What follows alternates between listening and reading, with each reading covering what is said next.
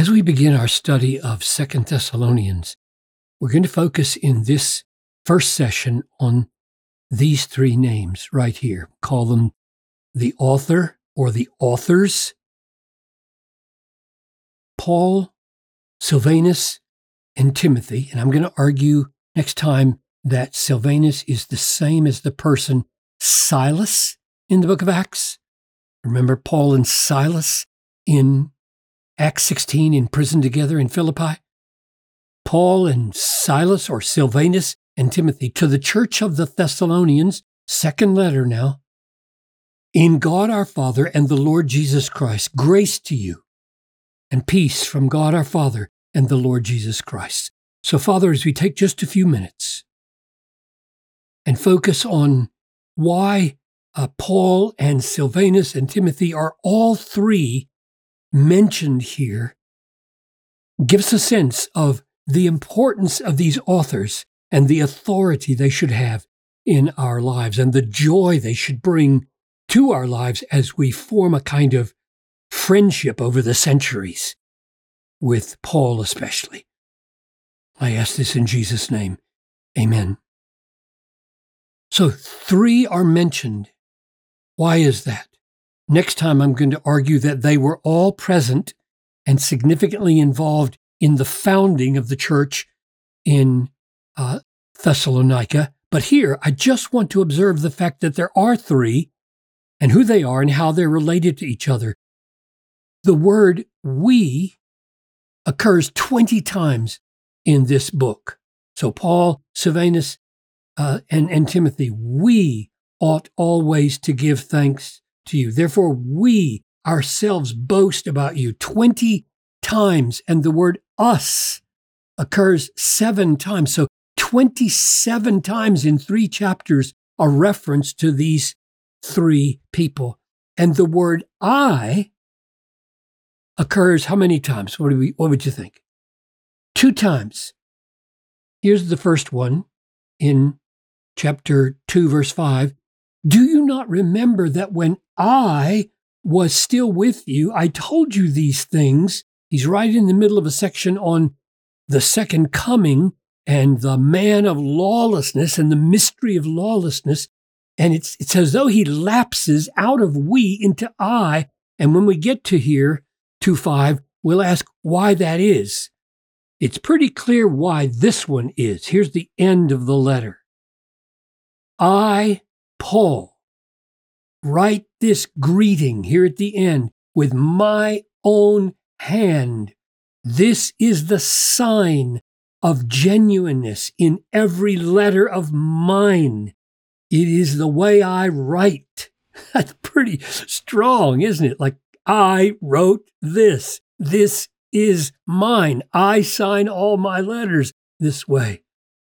The grace of our Lord Jesus be with you all.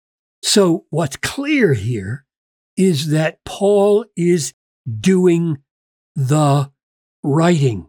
His name is first here because he's the leader of this team. We'll see that in just a moment.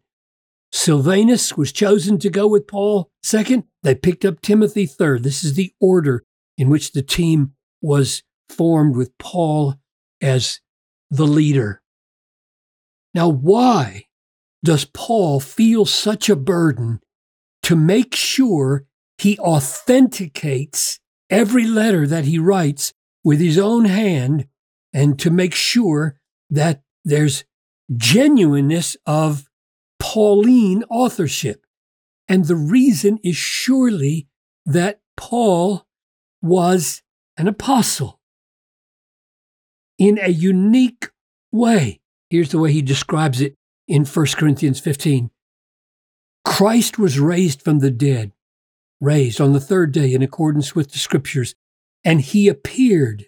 Now, this is the mark of a specially called apostle. They have seen the risen Christ. He appeared to Cephas, that is Peter, then to the 12. Then he appeared to more than 500 brothers at one time, most of whom are still alive. Last of all, as to one untimely born, he appeared to me, also to me. For I am the least of the apostles, unworthy to be called an apostle because I persecuted the church. So Jesus, the risen Christ, went after Paul late in the game, as it were. He wasn't one of the original 12. And now he has been met on the Damascus Road, converted. Christ appeared to him and authorizes him as an apostle. And the reason that's so important is because in Ephesians 2, we read this: "You Gentiles are no longer strangers and aliens, but you are fellow citizens with the saints, members of the household of God." Now that's the church, built on the foundation of the apostles and prophets, Jesus Christ Jesus himself being the cornerstone. So the reason Paul needs to identify himself as an apostle is because he is founding these churches and he's providing in his writings the very foundation of the church. Today we have these writings in the New Testament, and therefore we believe that the Bible, the Old and New Testament, is the foundation of the church.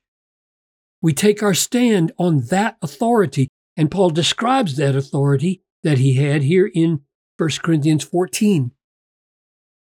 If anyone thinks that he is a prophet or spiritual, he should acknowledge the things that I am writing to you. They are a command of the Lord. If anyone does not recognize this authority, he is not recognized. That is absolutely audacious, is it not?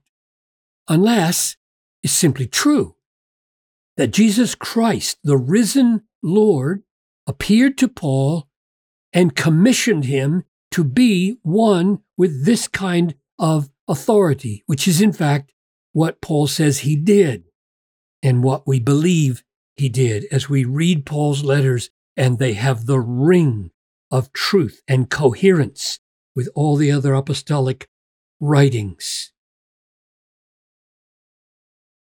Here in Acts 15:40, we see him choosing Silas or Silvanus. Paul chose Silas for this missionary journey that he's about to launch, the second one, and departed, having been commended by the brothers to the grace of God. So Paul is the leader who chooses his sidekicks. And then they get to Derbe and Lystra, and they pick up Timothy. Paul came also to Derbe and to Lystra. A disciple was there named Timothy, the son of a Jewish woman who was a believer, but his father was a Greek. Paul wanted Timothy to accompany him. So there we go. Paul wanted Timothy to accompany him just like he wanted Silas. He's forming his team out of veterans and newbies, you might say. And he took him and circumcised him because of the Jews who were there in that place, in those places, for they all knew that his father was a Greek. So Paul chose Silas, Paul chose Timothy, and that's why we have, at the beginning of this letter, Paul, Silvanus or Silas, and Timothy. This is the team. 20 times he refers to the we.